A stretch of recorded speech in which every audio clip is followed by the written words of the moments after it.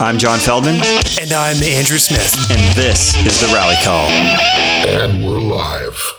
Today, we are going to discuss a controversial topic, one for many sellers I'm sure is going to trigger post-traumatic stress disorder, the quarterly business review, also known as the QBR.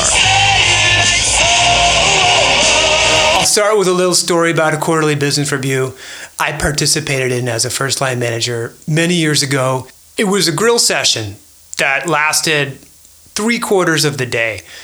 And instead of providing us with advice on how to better motivate our reps or provide feedback or lead a team more effectively, it was, what are you doing to make these people work harder? The good reps, the ones that were already at plan and were looking to hit the plan for the year, the questions were, why are they not doing more? And maybe their territories are too big. The non-performing reps, it was a really harsh conversation about, well, what are they doing here still? What's their problem? Why can't you get them to work harder? That lasted all day. And the next day we had all the sellers come in and participated in mostly a cheerleading session with some useless product updates and motivational speaking. And at the very end, they broke out these remote control electric Formula One cars that were things that they were going to send to CIOs and other executives in the hope of getting a meeting. And they raced these cars around the conference room with the idea that the winning district manager would get some quota relief. And at the last minute, one of them grabbed the other's remote control, causing him to lose, and he won himself. And the VP said, that's the kind of competitiveness I want to see on the team. That's what it takes to win. Cheating, really. But I looked over at a colleague at that moment. We locked eyes and we both said at the same time, what are we doing here? And I made a decision then. I did not want to be around these people anymore. And I was gone by the end of the year, transferred to another part of the company, and he had gone to start his own business. So the quarterly business review, as it took place then, it still sometimes happens, and we're going to talk today about why it needs to die. Andrew, I think what we're saying today is that type of QBR session, we're declaring it over. We're declaring it dead. And the reason why is that the generation shift, the people who are in sales today are not the same people who were in sales, 15 years ago. But for some reason, that QBR antic still exists. That unpleasantness where you walk in and you do the dance still exists. And people don't enjoy that. That's a generation of jumping how high, and we're not involved in that anymore. This is the generation of recognizing that leading is investing and growing in talent that comes from a place of genuine care and success for others. That's the way you get the best out of your people. So it's the third week of July. And for those organizations that have a calendar fiscal year, this marks the point when the H1 analysis is complete. And the reality that Q4 is only 75 days away sets in. So the sales year is coming very close to either a brutal close in Q4 or a celebratory period of success. So sales AEs are being asked right now to complete a PowerPoint deck that was sent to them probably by sales management or somebody in operations. They'll wait until the last minute to complete this deck. And it's often a combination of, what do you see often, John, in this deck? It's the same thing. It's let's tell everybody what you did last quarter, right? Why it was good, maybe why it wasn't. And frankly, I'm not sure why managers ask this or operations ask this. They know the results. And I can guarantee you, so do the teammates around you know how you finished, and you know how they finished. So they're asking you to present data that they already know, which is kind of a bit funny. The second point is it's to tell everyone what you'll do this quarter. This part I believe in, right? This is the forecast, and this is what you're going to roll up and why they should believe you. And then finally, it's the tell us what you need, right? And what I love about the tell us what you need the most is that it's usually the same shit that you asked for in previous QBRs. So I look at the faces of leadership when I go over hey, these are the big rocks, and they usually have that look of guilt. There's like, I've heard this before. That's still a big rock, right? But it's a reiteration of the past 3 or 4 QBRs where you've said that issue number 1 is still there. It always bewilders me why A salesperson is asked to type their numbers, their performance numbers, onto a PowerPoint slide. When we live in the age where there's more data than ever that can tell you how long your phone calls last, how long your pauses are on your phone calls, yet you can't provide the numbers for me. You ask me to do it. I really don't understand that one. And regarding the help that you need, this isn't the type of conversation that you want to have about the help you need. Don't ask someone, hey, fill out on the slide what help you need. This is supposed to be a conversation that happens all the time. So if you're lucky, you might get to do this one-on-one with your manager in a QBR. And maybe sales ops will be there, and maybe a second line manager or a VP will be present while you present this information. If you're unlucky, and I think most people are still unlucky and do it this way, you'll do it in a 1 or 2 day long meeting, which you may need to fly to, right? So it's actually 3 or 4 days when you put the travel in. You'll sit with the whole sales team and all the supporting roles of customer success and pre-sales behind them, watching each person go through the motions of presenting this PowerPoint deck that they didn't make and frankly, they don't want to give and that they don't believe in, right? So there'll be a dinner one night, maybe you'll be hungover and be spared the next day. You'll learn little, you'll retain even less. So I'll tell you a story when I was presenting at a QBR, and this was one of those fly-in events, 2 days, dinners, drinks at night, almost like a bro fest kind of, I would say what it was.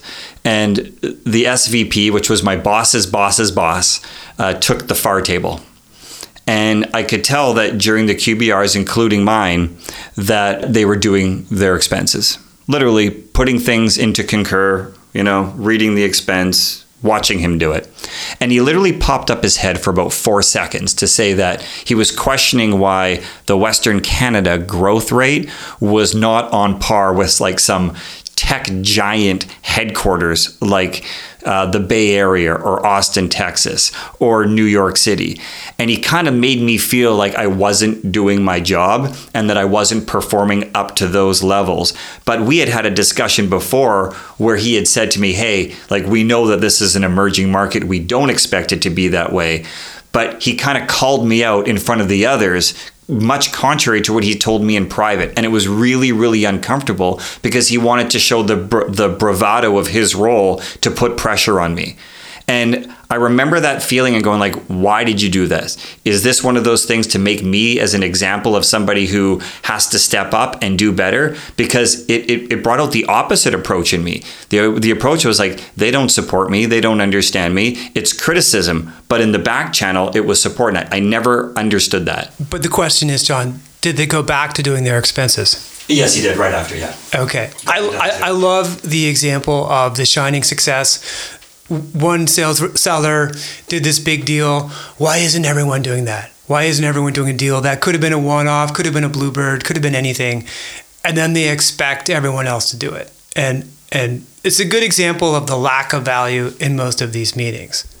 You wanted some help, and all you got was criticism. Exactly. And I've seen that before in QBRs where it's too much of a magnifying glass on performance rather than like, what can we do as a team in this room to move things forward and help? Yeah. And one step beyond that level of criticism that I think is worse is the emotional blackmail that some people undergo when this is bad companies do this, bad leadership does this, where they pressure you into committing a number that you don't yourself think is realistic. And you committing 75% of your number or something below your number, and they push you above your number. And it's unrealistic. And what always happens is people hold on to this number. They keep forecasting it for 1 month, maybe to the second month. And that's why at the beginning of the third month of the quarter, the commit drops, the forecast drops because everyone starts to move out the deals that never really were in there anyway and never had a chance. And now you have a problem in month 3 where it's frankly too late to solve the problem. So in that context, Andrew, how would you handle the situation? To just share with the listeners, you're doing your QBR, you're getting the pressure, or hopefully this whole process dies. But how have you seen it be handled really well? So what you have to say is you're comfortable with the number that you roll up, right? This is what I see realistically. I have other deals. Hopefully you have other deals that may solidify. Here's my commit. Here's my best case. Show how the numbers, the commit and the best case relate to the pipeline, and make sure that the deals match up. You have enough deals to hit the commit, enough in the best case. All the numbers have to triangulate. And if things go as planned, you'll be in a position to increase the commit. And here are the dates of my next meetings about these deals. Here is my plan to increase the pipeline to cover that gap. Yeah. But do not ever agree to a number you don't believe in. Yeah, and then there's inevitably that one AE who's going to come up and do his QBR, and he's going to forecast that big deal yet again, the $1 million deal that's gone from quarter to quarter to quarter. Like, how many times have you seen that? Almost every QBR. So here's a pro tip. Never highlight the same deal in more than one QBR. If you talk about a deal in a big $500,000, $1 million deal in a QBR, and it doesn't close that quarter, don't talk about it ever again until it does close. Yeah, and you don't have to worry about it because the SVP will be in the back doing their expenses anyway, so they're probably not paying attention. So why do people do it this way? They do it this way because it's a legacy. It's a thing of the past. It's been passed down. We talked about it in the last episode where sales managers and sales leaders take pieces of what they learned from their predecessors. I actually think the QBR is one of the things that's been passed down from like generations. But I think now in this generation of selling, I just don't think in the way that we have witnessed it before, I just don't think it's effective anymore. And it certainly doesn't provide any value to the sellers. Yeah. And I also think that one reason people still do it is they don't know what to put in its place because they haven't done the work. They're not willing to do the work, to put in the thoughtful care, to build a structure of a meeting that is going to work through challenges, provide support for people, remove obstacles, and really have a peer-to-peer conversation about how you can move the business forward, how you can improve performance. Yeah, that's motivational and that's inspirational. I would agree. And so what do you get in its place, Andrew? You get 2 or 3 days away from your family. You get a bunch of information that you're presenting back to them that they already know. And there's very little value from the sales rep's point of view in frankly, how to be better, how to get better. It doesn't take a lot to say, this is what my number was, this is what it's going to be, this is the help that I need, right? But after 18 times of hearing it from every single rep, it gets watered down, and the whole idea of the QBR, in my opinion, is just gone. And today, we are going to talk about a better way. So what is this better way, Jon? What we're going to talk about today is a couple of other concepts that should be within the QBR, but we're going to change the name to it. So you're going to have to hold on to your hats to hear that. But we're going to talk about skills, a session on an identified skill set that the team is potentially lacking, that you should be investing in so that they can get better at their jobs. That's number one. Number two, the barriers. What is it in the business or outside of the business, but the things that they can control, that they can get together on and blow up a big rock so that selling can become easier? Third, feedback. Feedback to a particular line of business, whether it's legal, whether it's product, or whether it's HR, whatever the department is, that's going to help them do their job better or and ask for help. And then finally, of course, the forecast. And I have no problem with the forecast being in there, but the forecast should be at the back end and the value should be at the front end. So today we are changing the QBR to the SBF. SBF. Wow, that just rolls off the tongue, Jon. So what goes on in the SBF? Well, the setup here, we do acknowledge the revenue performance. We use that as a baseline for what needs to happen. But the structure of the entire event is about improving skills based on that revenue performance. Perfect example, skill development. Skill development improves the business performance. It improves rep performance. So as a manager or a leader, you've been running the team, you know that there's a consistent gap on the team. Every sales leader will know if there's a consistent gap on the sales team, right? You have to build that muscle. what better way than to spend a half day or a day acknowledging that this skill set has to be better and building a workshop around the team as a team effort in getting that muscle stronger. Perfect example I see in some businesses, pain quantification. People will say, well, what's the cost of the pain? And like they fundamentally don't know how to measure the financial cost. As an example, spend a day, build out a model, build out a methodology with your team. So that gets really, really tight in the sales cycle. Yeah, there are a number of skills that in most sales teams, people are deficient in. Pain quantification is one.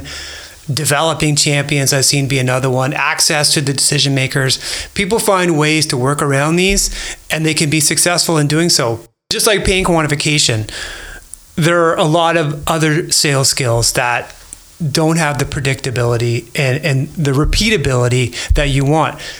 Access to decision makers is one of them. Developing champions is another one that I see a lot.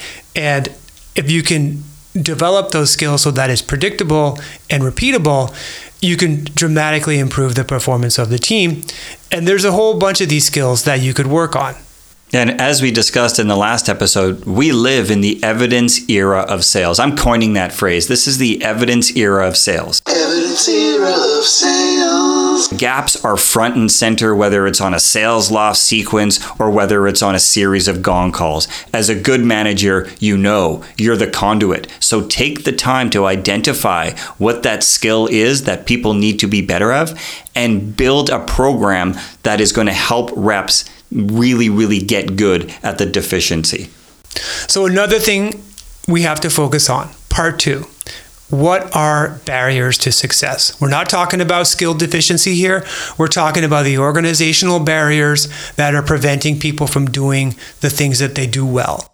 So think about the backlog in legal and how it affects the momentum of sales cycles. Think about the parts of the organization that are not delivering what they need to deliver to sales or not invested enough, frankly, by the organization to be operational. Yeah, and just like the good leader will recognize where there's a skill deficiency on the team, the good leader will also recognize the common blockers internally, the things that they can control. Like, let's preface that. The barriers are the things that we can control, right? And we blow up that process and just make it smoother.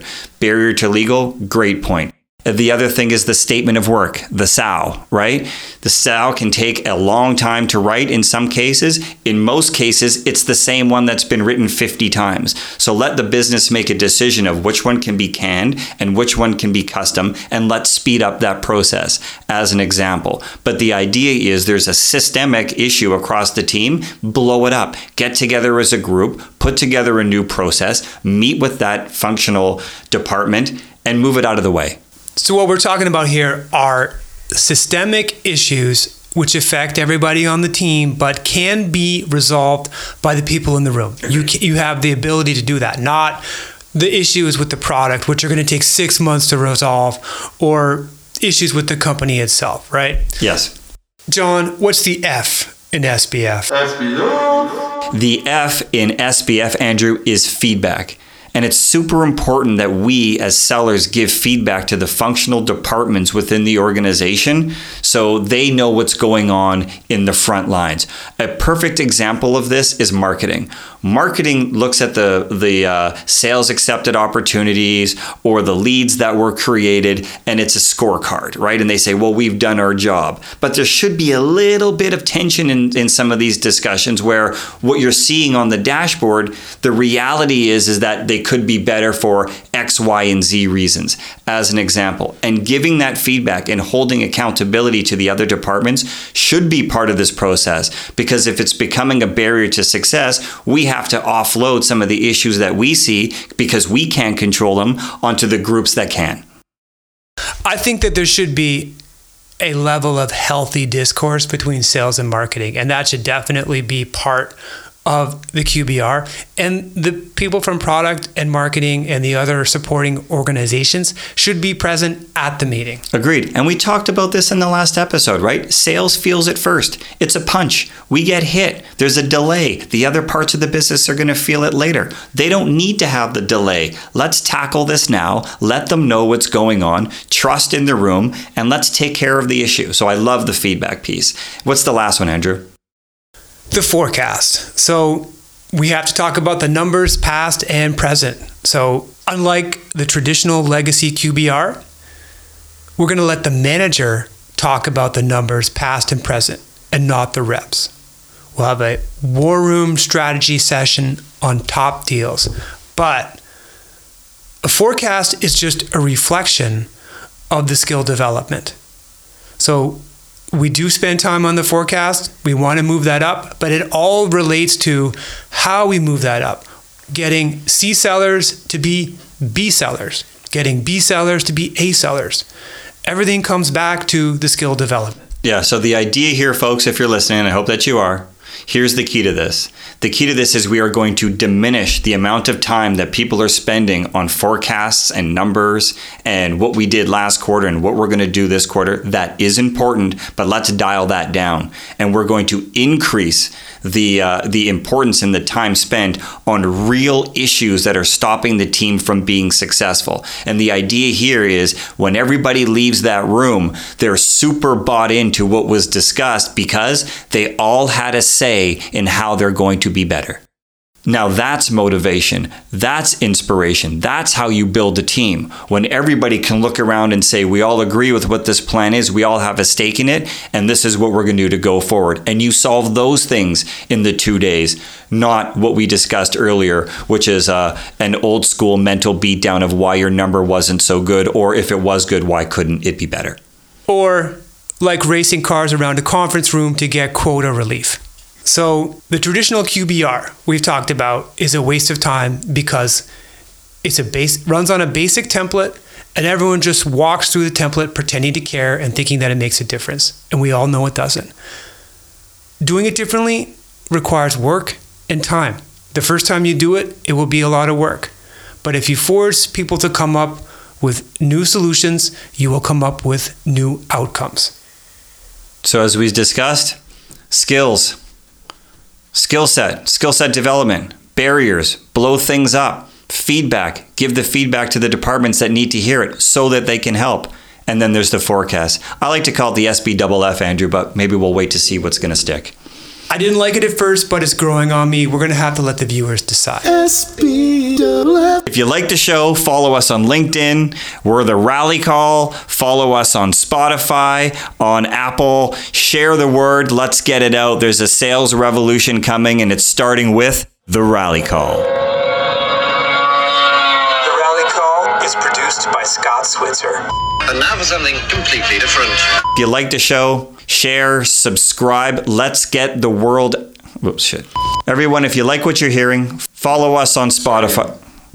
You're not a preacher. All right. Everyone, if you liked us, share it on LinkedIn. Follow us on the Rally Call on LinkedIn. Start again. I hope that all you listeners are having as much fun listening to this. You sound like a fucking nerd. Go again. I hope everyone is having as much fun. What the f***? Like, what do you want me to say? Just say